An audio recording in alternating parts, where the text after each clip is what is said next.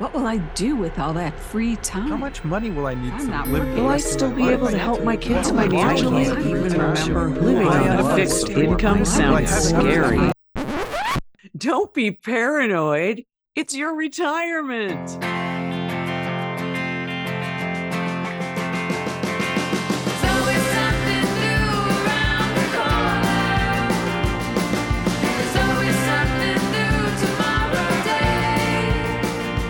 If retirement uncertainties keep you up at night, you're not alone. That's why we're here, to help you let go of your paranoia and enjoy retirement full on. We're making our own way. Welcome to the Paranoid Retiree Podcast, where your hosts are so paranoid about retiring, we had to make a podcast about it. Hi, I'm Jill. I'm Greg. And I'm Ann. And we're paranoid as hell. Maybe you guys are. I don't know if I am. Here's what you're in for today. This idea of rewirement, what a fabulous word for what we're talking about. Maybe even redefining work entirely. Why? What are you talking about? Sounds like some kind of sexual practice. Did you say that? Tips for how to rewire yourself rather than just retire. Your worth is not measured by check marks on a to-do list. West. The currency of work kind of changes in retirement. That must have been so satisfying. Give me flow. Give me flow, not dough. Hi, everybody, and welcome back to the Paranoid Retiree. What's up? Hey, Ann. Hey, Greg. Hey, Jilly. So what's up for today's episode, Frenchie? Well, guys, in this episode, we'll be taking a look at working after retirement. Why? What are you talking about? Well, why do some people continue to work at some level after they retire? I mean, there's a lot of reasons. Does retirement mean you have to quit working altogether? Does it mean part-time work? Or does it mean maybe even redefining work entirely? Ah, interesting. So thinking about working differently, maybe a better term for retirement could be, I don't know, rewirement. Love I like it. We'll be right back to dive in. And we're back. Let's face it, it can really be nice to make a little money in retirement if it's going to make you a little bit less paranoid. But does it really have to be work? You guys, can I just say something here? Some people may want to do that, but others may not. Well, yeah, it depends on your financial situation and other things, because sometimes you work for different reasons than money, for sure. Some people need it. Some people are doing it for other reasons. And I think maybe we'll get into that a little bit later. All right. Now, the Oxford Dictionary via Google search defines work as activity involving mental or physical effort done in order to achieve a purpose or result. Hey, so by this definition, playing a game could be considered work, with fun and gratification being the purpose. I mean, I think that's so interesting. I suppose it could. I mean, if you look at it, from the really, really like technical definition of the word work, it really is just like when you lift your arm, you're working, right? So work could be, I mean, no, seriously, right? You lift your arm. I lifted my arm today, and that's enough work. That's done. Check I box. breathed. Well, that's work. I mean, that's technically work. So I guess, we look at that, we look at work as job. We look, we've been conditioned in our society to look at, especially in terms of retirement, as a job. And that, normally will have at best a mixed connotation, but mostly negative, because you want to stop, right? Yeah. And also most of us, now that people live kind of longer and maybe retired longer, obviously you don't just necessarily want to do absolutely nothing, like just lift your arm and say, hey, that's a good day. But so I love this idea of talking about what work can mean, and this rewirement, this idea of rewirement. What a fabulous word for what we're talking about. Yeah, I love it too. even though it's in the title of our show, The Paranoid Retiree, retirement really it kind of rubs me the wrong way. It's kind of like putting someone out to pasture, And Definitely. that's Mhm. not that I love that rewirement word too, because it just makes me feel like it's a state of mind. It's not necessarily just stopping work that makes you retired. It's rewiring your whole outlook on what is work, what is gratifying, and what is satisfying, right? The other thing I love about the idea of rewirement, I'm actually having some construction done in my house now, so I have all these open wires all over the place. It's like, what's going to spark? What's going to be sparking in Oh this my new gosh. in this new Hopefully time? not your house. No, but you know what I mean? Like, I actually feel that since I have retired in 2021, I am sparking a lot of new things. I It's am true. truly doing that. So I love rewirement. Oh man, let's call it that. I love it. Great play on words. It's perfect. Well, I was doing a little digging too, and retirement or work or whichever which side of the coin you want to look at could mean different things. I mean, the Greeks had several different words for the concept of love. Um, Like the platonic love yeah, What are versus those words, though? Anybody know? okay. Eros, which is the first kind of love. It was named after the Greek god of fertility and represented the idea of sexual passion.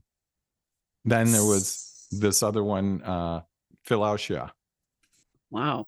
Yeah, Sounds like some kind of sexual practice. it Right. does. Yep. We won't. Self-sexual practice, We're apparently. not going to Okay. go there, but it's like much like we show affection and love to other people. It's important to show that affection to ourselves. And then there's they have two names for the next one. It's eroteropia, or ludus, playful, flirtatious love. And then there's storge, unconditional familial love. Then pragma, like pragmatic, I guess, which is committed, passionate love. And then agape, which is empathetic and universal love. So the Greeks like really, really broke love apart for the different ways that you could feel. And I think that work and retirement, you could do the same thing, because when you don't work anymore, when you rewire yourself in rewirement, you have many, almost infinite choices about what your relationship is with work. For example, when I think about what work is to me now, some words that come to mind are things like pursuit, exploration, enrichment, pleasure seeking, deep dives, time spent developing more solid relationships with people I care about. That is the work of now. I agree. And, even planning a vacation is work, right? And Oh, as you mentioned, sure is. and as Boy, you mentioned, relationships are always, a certain amount of work. It's a work of love, right? I mean, you do it because you want to do it, and because, you have respect and love for the people that you're putting this work in for. So there's that. And then you get into the work of things like volunteering, right, Anne? Yeah, exactly.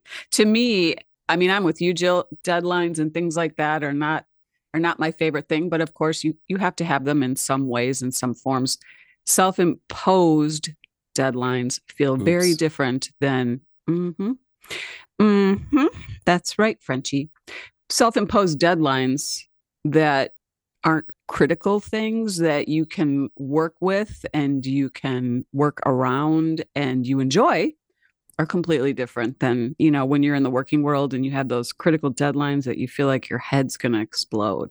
Nobody wants those in rewirement. well, some people might. Some people might still like a good deadline. I just know for me, like the word dead is in deadline.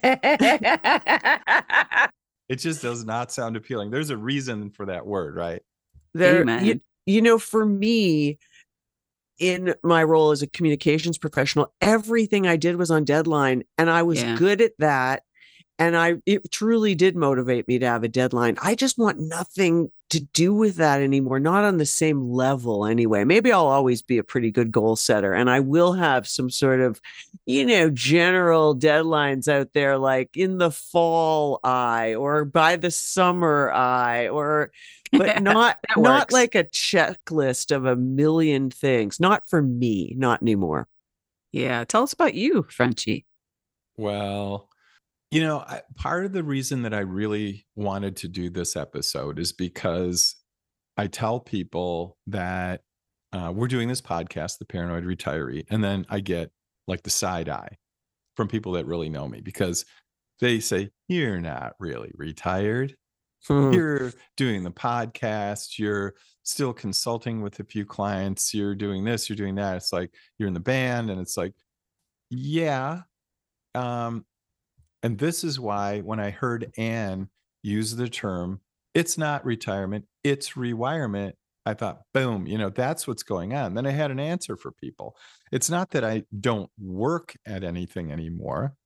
I choose what I'm working at, and I kind of choose how hard I work. And this is getting to Anne's point. The other day, I was stressed. I had songs to learn for the band. We had podcast material to get together. I'm doing some volunteer work for our Lake Restoration Association and some more things at the same time. And I was getting a little tense, just a little crispy around the edges. And said, wait a minute, you are overserved. This is not retirement for you. You're just as stressed as you were when you were working full time. Do you guys So need me to send? Do you guys need me to send over a massage chair? I'll be okay.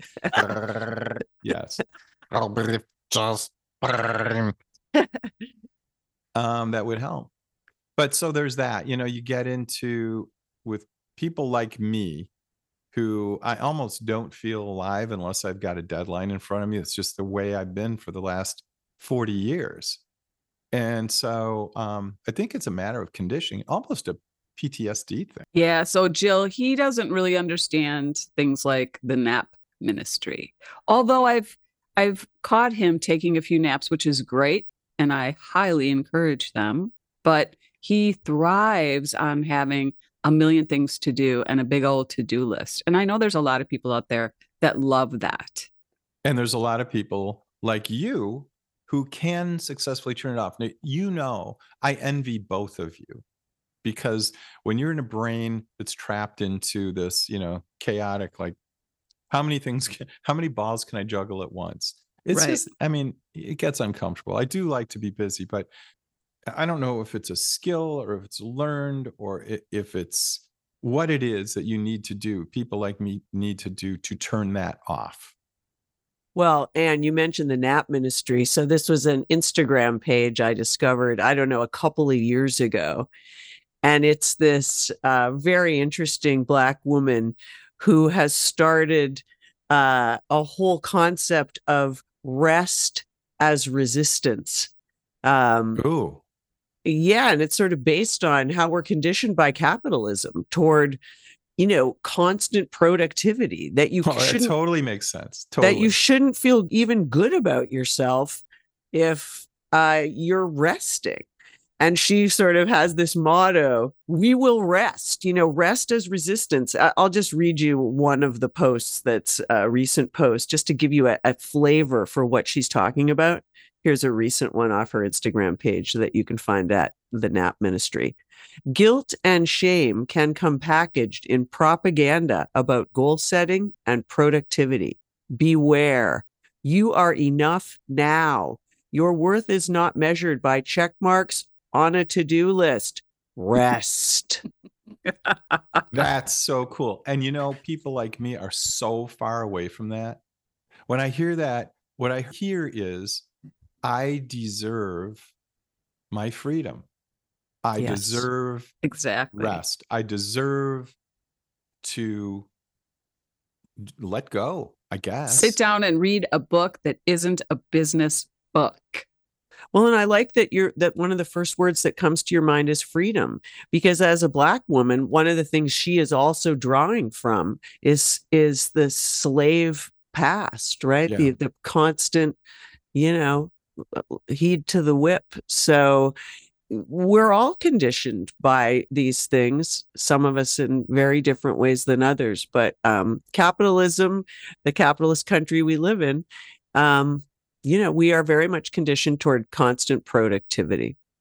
It's really interesting that when I think about what you're saying, that most people, when they retire, suffer from PTSD because What do you mean? Well, post-traumatic stress disorder, right? Yes, I know that. Well, I'm just saying, but but think about the words. Think about the words in terms of working and retiring and this conditioning that we're talking about. I mean, it's conditioning. It's a that you always have to have a lot to do, that you always have to have a to-do list, that you always have to set goals and deadlines, right? Is it about money and make money? Yeah. Pulling the cart. You have to pull the cart.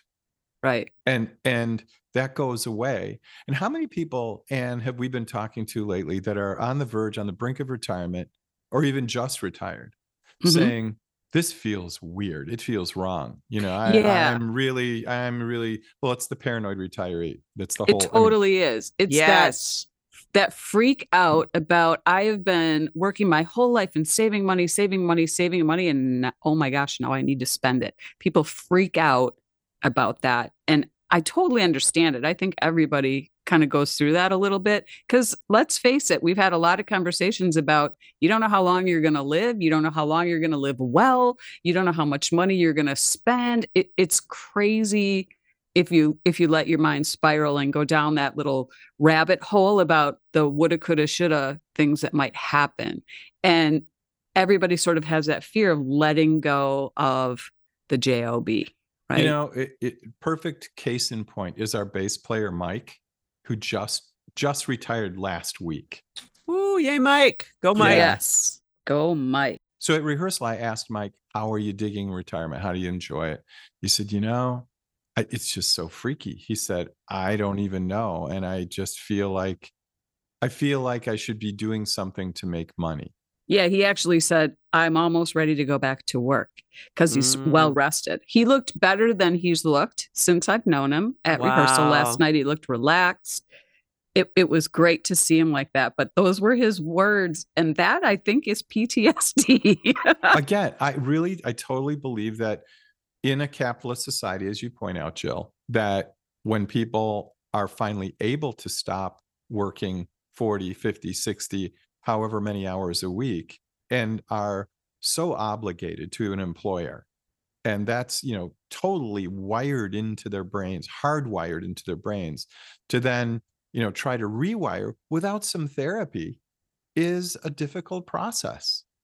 And I don't know, I haven't seen anything. Have you guys seen anything on therapy for the recently retired? No. I haven't seen anything about it, but I'm certain that there are plenty of people who are in therapy who do discuss that issue with their therapist, because let's face it, it's one of our biggest life transitions. I want to be a rewirement therapist. I like it. And I think that's one of the reasons we started doing this. We want to talk about that. Oh, wait, maybe we are. Right? We are rewirement therapists. I love it. Oh my gosh. A new calling. Can you believe it? I think it's good. I think we should look into that. Do you think we can just coin the term retirement therapist and say that's what we do, what we are, instead of podcasters? And it requires no additional training or education. Exactly. I'll publish us some certificates. There we go. Just make us a certificate. Just like the Wizard of Oz. Like which one was it? Let's see, the diploma. Oh, it was the Scarecrow got his diploma. So he was smart. So I'll just whip up some, rewirement therapy certificates. There you go. There we go. But Yeah. we're not going to charge anybody I was because just we going to don't say think we can't charge it's for it. free. It's Or free. else- Our rewirement therapy is free. And by the way, if anyone wants to ask us any questions about questions for your new therapists, you can write to us. What's our new email address? theparanoidretiree@gmail.com. That's Yeah. us. So if you have any questions, I totally agree with that concept about when it becomes work. It's sort of like what we were talking about with Greg having these, self-imposed deadlines that create stress in him. It's the same concept, right? If you are doing something that you love, you don't have that feeling. It doesn't feel like work. no, it doesn't. It just feels like flow. Right. Remember when we worked in publishing and we would put cool people on tape, and there was the guy from University of Chicago, Mihaly Csikszentmihalyi, very hard name to pronounce, but he Yeah. was all about that flow state. Yes. And that's what we want. We want Exactly. flow. Give me flow. Right. Give me flow, not dough. Flow, not dough. Or maybe flow with dough. That's okay. Flow That's with okay. dough, it could be really amazing, but I I'll like just that. take the flow. I'll take the flow without the dough. I agree. And it isn't just about making money. I remember when I was thinking about retiring and talking to my financial advisor, and I remember the very first thing he said to me was, well, you want to think about a part-time job after that. And I was like, wait, what? Do I not have enough to retire? No. You're fine. You're fine. You can do that, but you're going to want something to do. And he right away went only to that. Yeah, he could only think of, he hasn't been rewired yet, obviously. I've recently started, just in the past few months, to do strength training. Now, I was one of those people who in gym class, I was like one of the girls at the back who would rather just talk and gossip with my friends, and like everything seemed a bit much. But now I feel like part of my work is to strengthen my body because I know it's good for me. I don't really absolutely love it, but I love it because I know it's good for me. Yeah. And that's part of my work now, definitely. And I feel like I'm just going to keep on doing that because I know that that's good for my health and for helping me do all the other things I want to do. So that's a kind of work now for me, age 62, strength training. It's lifting your arm, but with a weight on the end of it. Cool. Well, Jill, it's really interesting that you should put it that way, because consciously in my mind, when I am trying to organize my priorities for the day or for the week or whatever, I've consciously put health at the top. So even if it's going to make me late for something else during the day, I will still make sure that I prioritize exercise, eating, nutrition, sleep, all of those things, because I know that without that, I don't have anything else. I mean, it's always that way, but Yep. once you retire and you hit a certain age, it's like, I want to do things. I really want to get out there, and I still want to scuba dive. And I'll be 70 in a few months, and I want to keep going, and I feel great. I'm so glad you're taking care of yourself that way and that you're choosing to work that way. I think that's fabulous. So, you were talking about capitalism and the mindset work and compensation, and it's usually in terms of money.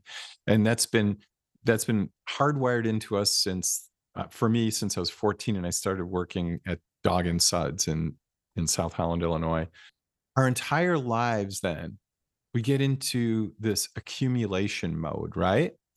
And we go from just graduating college, for example, or when you're just out of high school, if you didn't go to college, need a car, need a house, need this, need that, need clothes, and then you get kids, and then you need to clothe your kids, and you need school, and you need books, and you need piano lessons, right? Braces, and it just goes on and on and on. And then after the kids are gone, it's, oh my God, I didn't save enough. So you're taking all the nuts out of the backyard and burying them everywhere you can in your little portfolio of whatever kind it is, to make sure that you have enough money to retire and for as long as you live. And that's one of the biggest concerns. But then all of a sudden, it stops. Yeah. And then you have to Yeah. completely turn the boat around and say, okay, now I'm not about accumulation, I'm about decumulation. And you go, what? Yeah, that is a hard one to wrap your mind about. I'm definitely thinking about that a lot now and working on that. And yeah, because it's scary. It's scary. And then, of course, everyone has a different relationship to money, right? Some people are going to want to save as much as possible for the next generation. There's a balance between the saving and the spending, and yeah. Well, what I'd like to do is bring in our financial advisor, Brett Forsyth, to talk to us a little about the decumulation mindset, how to let go of the accumulation mindset and think about decumulation without fear. And, what does responsible decumulation look like? I mean, you can you can blow all of your retirement savings in a year. And then what? Then you don't have enough That money and you're sounds bad. destitute. That sounds bad. Very Yeah, a little bad, scary. very bad. Or you can use the responsible decumulation strategy, and we're going to talk to Brett a little bit about that. We'll be right back. We're back with financial advisor Brett Forsyth, who's going to give us a little bit of insight into rewirement after retirement. So, Brett, thanks for joining us today. Could you give our audience just a little bit of orientation and background about yourself? Hello there. Thanks for having me.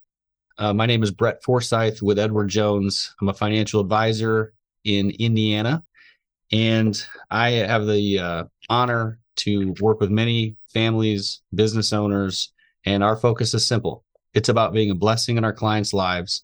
We genuinely care for their personal and financial well-being and serve them deeply just to reflect how sincerely we value their trust.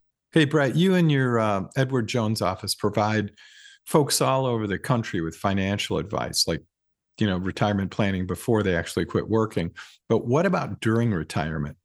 Really, anything in the financial world, we're here to help and be a resource for our clients. So basically realize their dreams, right? And even further than that, Greg, not only realizing their dreams, but quite honestly, helping them visualize those dreams and really help them understand what those dreams are.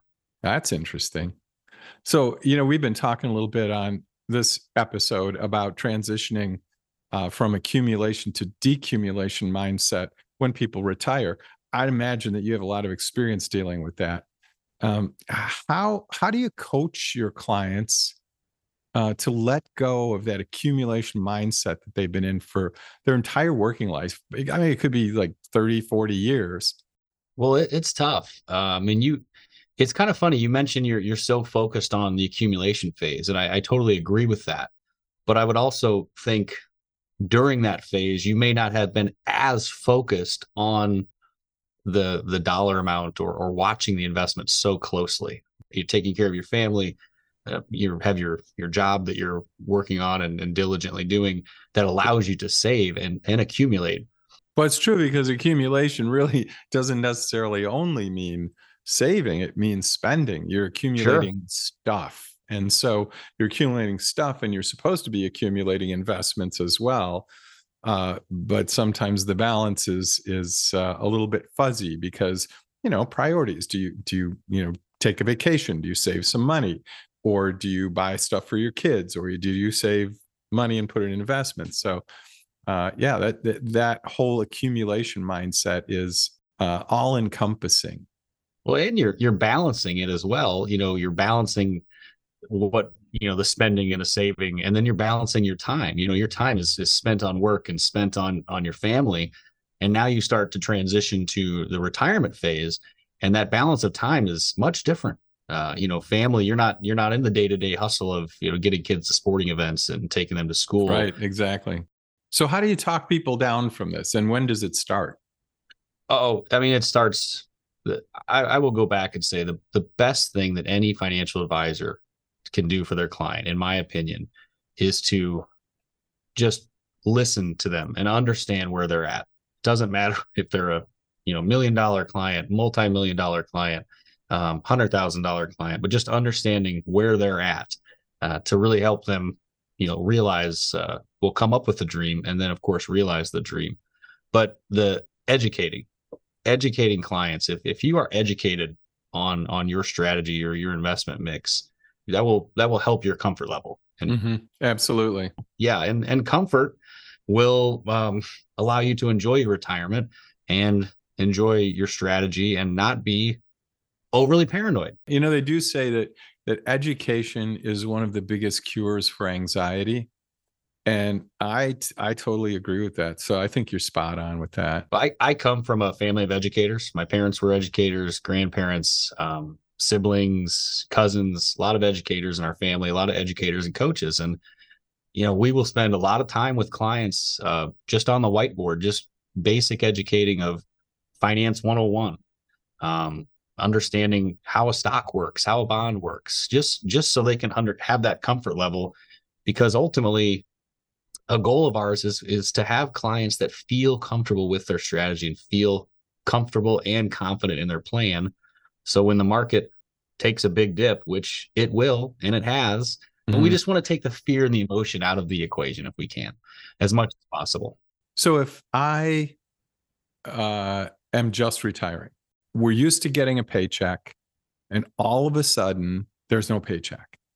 Now, there might be some Social Security coming in depending on when you take it, but we're so used to not taking money. That nest egg is sacred, right? And all of a sudden we have to start drawing. How do you prepare your clients for this? Do you give them a plan on how to draw, when to draw, where to draw from? And by the way, I didn't know, Ann and I were really enlightened by learning that there are different places to take money from, first, second, third, and down the line. So how do you prepare your clients to not have this anxiety about taking money out of their nest egg? Well, Greg, you have to have a plan, and the plan has to be individualized for you as a client, for you and your family and your loved ones. It can't be as simple as, well, I'm just going to withdraw this percentage every year from my account. Because if that's your plan, all you're going to focus on is that dollar amount in the account, which will then give you anxiety. In general terms, what kinds of things would you take money out of first versus later? If your goal is to pay the least amount in taxes every year, then we might be withdrawing money in a certain manner. We can be withdrawing money from a 401k, an IRA, a Roth account, an annuity, just a non-qualified brokerage account. And each one of those accounts has a different taxation to you as the client with receiving that money. So depending on a goal of, are we trying to minimize taxes now? Are we trying to minimize taxes for our beneficiaries later in life? There's a lot that goes into that from a taxation standpoint, from pulling from different buckets. And it's going to change year by year. An example would be if you had to take a large withdrawal out of a retirement account in a given year to pay for a new roof on your home, well, then that might impact where you pull money from later in the year if another need arises. That's interesting. Yeah. So we want to look at each tax year individually, working with you're an accountant to make sure that we're understanding how a certain withdrawal would impact. You mentioned Social Security. How is it going to impact your taxation on Social Security in a given year? So there's a lot of variables that go into it, again, as opposed to just picking money from, the biggest account, if that makes sense. That's really useful information and a really good use case on how to look at it. I can't even speak for Ann, but I had no idea that there were so many strategies involved in accessing your money after retirement. Because, you're right. You have some folks with 401ks, you have some folks with pensions, you have some folks with just brokerage account money, property, all kinds of different investments. And it became clear to us after talking to you that there are strategies around the best times to liquidate any of these. And it's not just, as you say, oh, let's just take a percentage. And I wasn't even paying attention during my accumulation phase to a lot of the investments that were being made. And the ones with dividends now are the ones that I'm just so totally in love with, because we're not scraping any principal off. You mentioned dividends, and I think it's something really important to bring up. We talk about educating clients and just understanding, how does a dividend even work from a stock. Many stocks do pay dividends, and the example I would use is if your stock may be paying $4 per share. So for every share you own, it's paying a $4 dividend. But most of us would focus, is that share price $100 a share? Is it $110 a share? Is it $90 a share? But if you know your dividend amount, and you're a little more focused on that, that can help alleviate some anxiety when you see that share price moving around every day, like it will. But you're still going to get that dividend. Yeah, the dividend's like a paycheck. Yeah, and now it's not guaranteed, right? Yeah. Dividends aren't necessarily guaranteed, but yeah. So and you can look at the track record. Hey, Brett, there are a lot of curveballs people should be prepared for. Can you tell us a little bit about the kinds of curveballs we should be thinking about? The biggest curveball I think that anyone sees, and you may have seen it with your own parents, I've seen it with my family, is healthcare costs.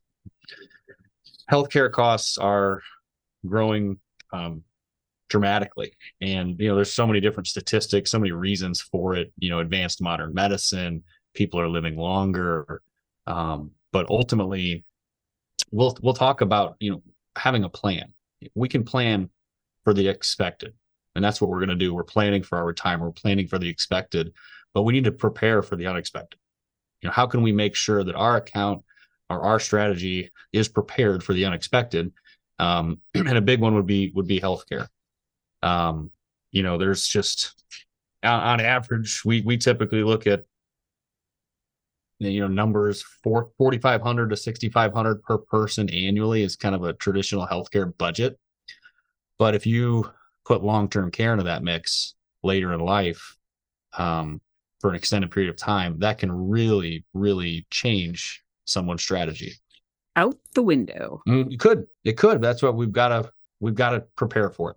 That is something that a lot of my friends have talked about and asked me about. I worked for a company that had a long-term care plan on our insurance plans, and people don't really understand it and don't realize how that can just wipe people out. And it's also hard to find. So it's great to find somebody who you can talk to about it.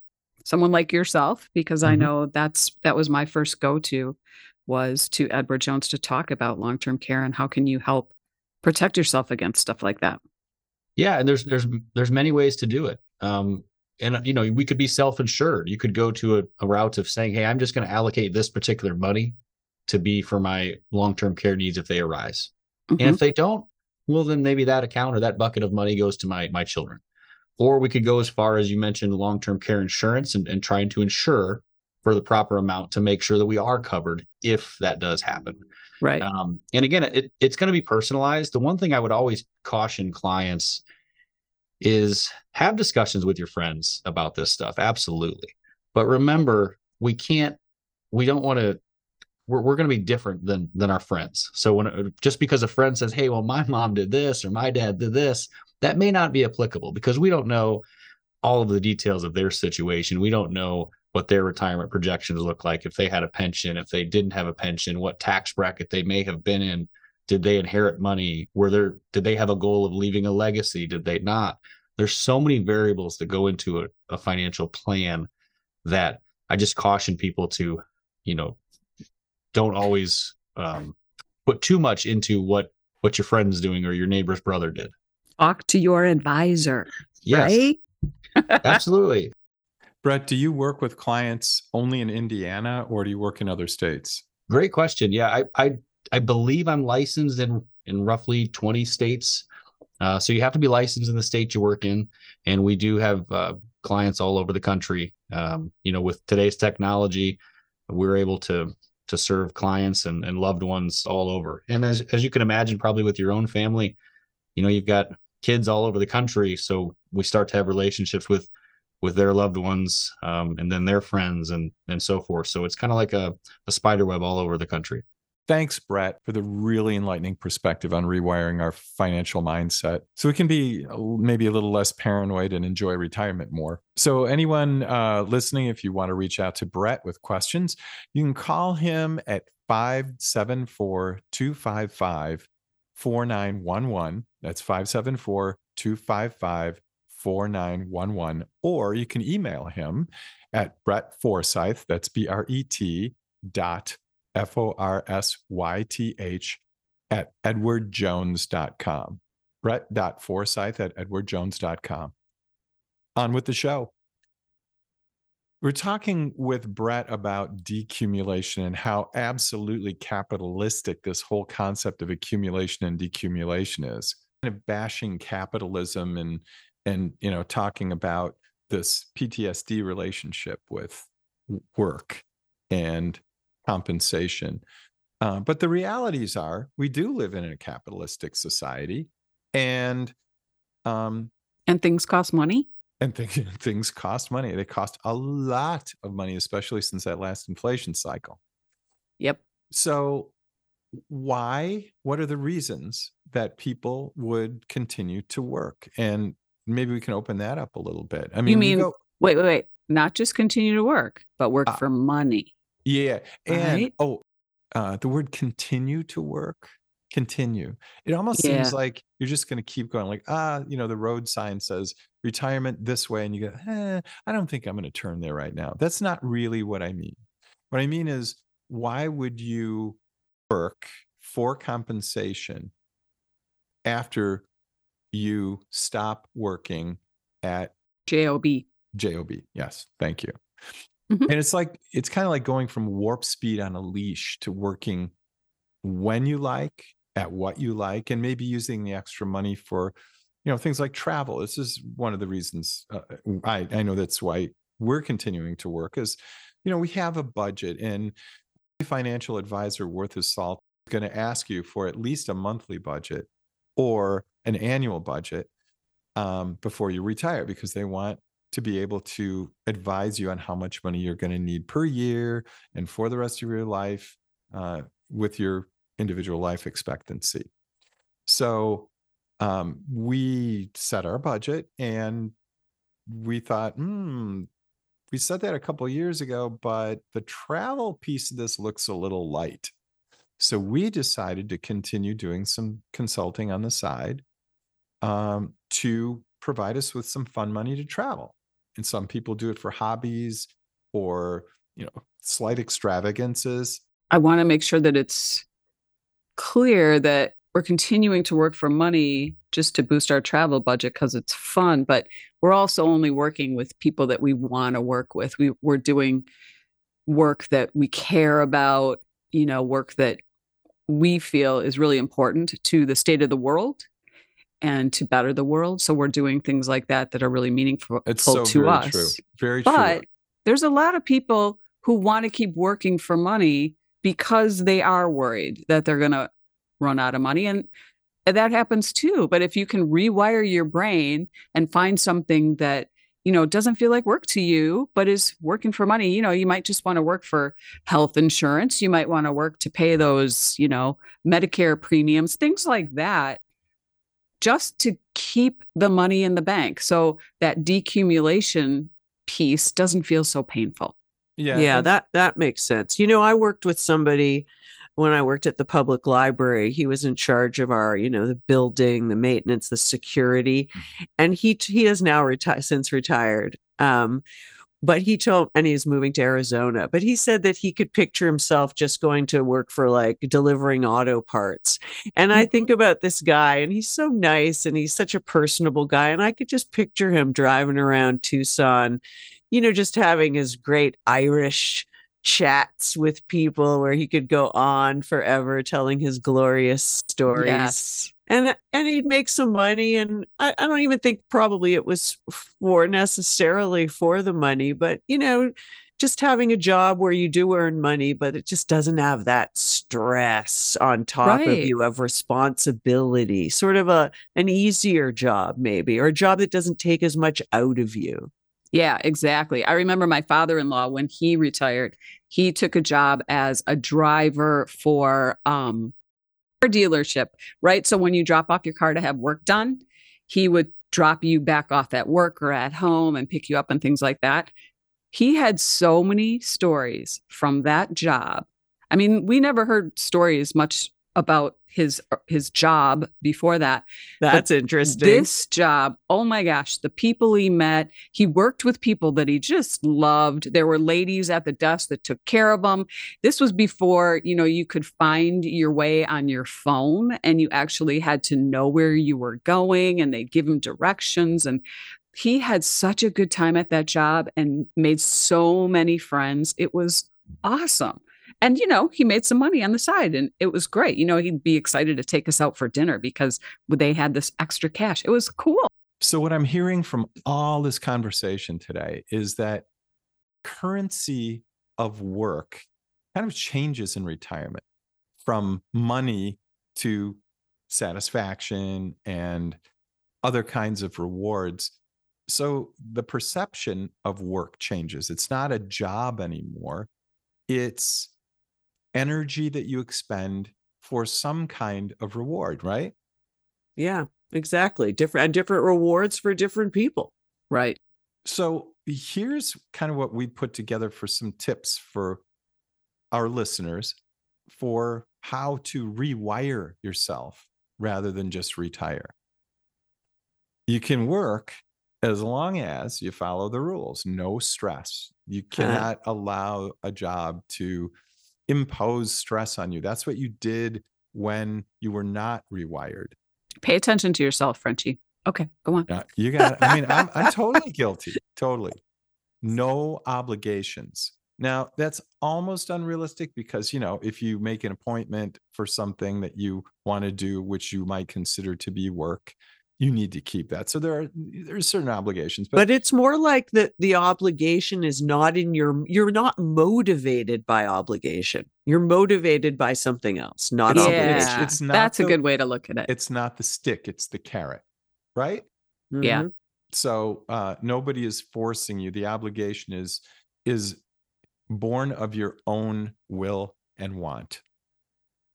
And then it's got to be more satisfying. The work that you do has got to be more satisfying than spending that time not doing that thing. So if you look at, before we were saying, you can't just sit there all day and do moving your arm. Moving your arm. Hey, as long as it's moving for either a cup of coffee or a bourbon, that's worthwhile exercise, right? That's worthwhile work. But it's got to be more satisfying than just not doing that or not doing something. So you're looking at kind of the conservation of time that you have left and energy that you have left in this world. Hey, you're a pretty good retirement therapist. I like your your Rewirement. modality. Your modality is terrific as a retirement therapist. Rewirement therapist, darling. I'm going to call it mojality, like my mojo. The other point is your work has to contribute to your purpose. So whether that work for compensation that you're going to do after you are rewired, it might be a vacation fund or closing an income gap that you have so you don't have to worry, or whatever it might be. It's got to contribute to that purpose. So don't get sidetracked by shiny little objects along the way. If you focus, it does a couple things. You're working for a purpose, and therefore you're not going to overwork and then get trapped in this job and working for the man situation again, because you're kind of focused. Once you have accomplished that, whatever it is, that purpose, then you can relax because you know what you're aiming at, right? Yeah, I like definitely. Like if I ever decide to sell my paintings, I think I tried to think like, why would I? And I think, well, just to show that I mean, they have a does little feel value good in the capitalist because we system. are wired to believe that if someone's willing to pay for something that we've done, that it has value. I get that. And that's never going to go away because, as we said before, we live in a capitalistic society. That's going to, it's going to be ever present. also it has to be aligned with your own schedule instead of someone else's. Now, again, with, we have to temper this kind of a statement, but the more flexible that you can find a working situation for income, the better, right? After all, 9/10 of the reason that we have retired is to gain more command over our time. And lastly, don't be afraid to do work that you enjoy, but be careful not to create another hamster wheel for yourself. Amen. Amen. We lift our arms to all of you rewirees out there. We're with you. On our next episode, we're going to talk about how we live as we get older. Kind of options will be available for all us aging boomers. Is it all about moving into a retirement home? Do we live with our kids? Do we gather a bunch of friends and create something new? What are people doing? We're going to explore that. Don't miss it. It's going to be a good one. Bye, friends. Bye for now.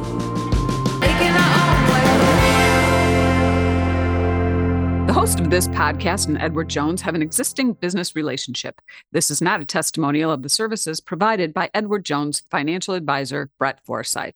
This segment has been sponsored by the local Edward Jones office of Brett Forsyth.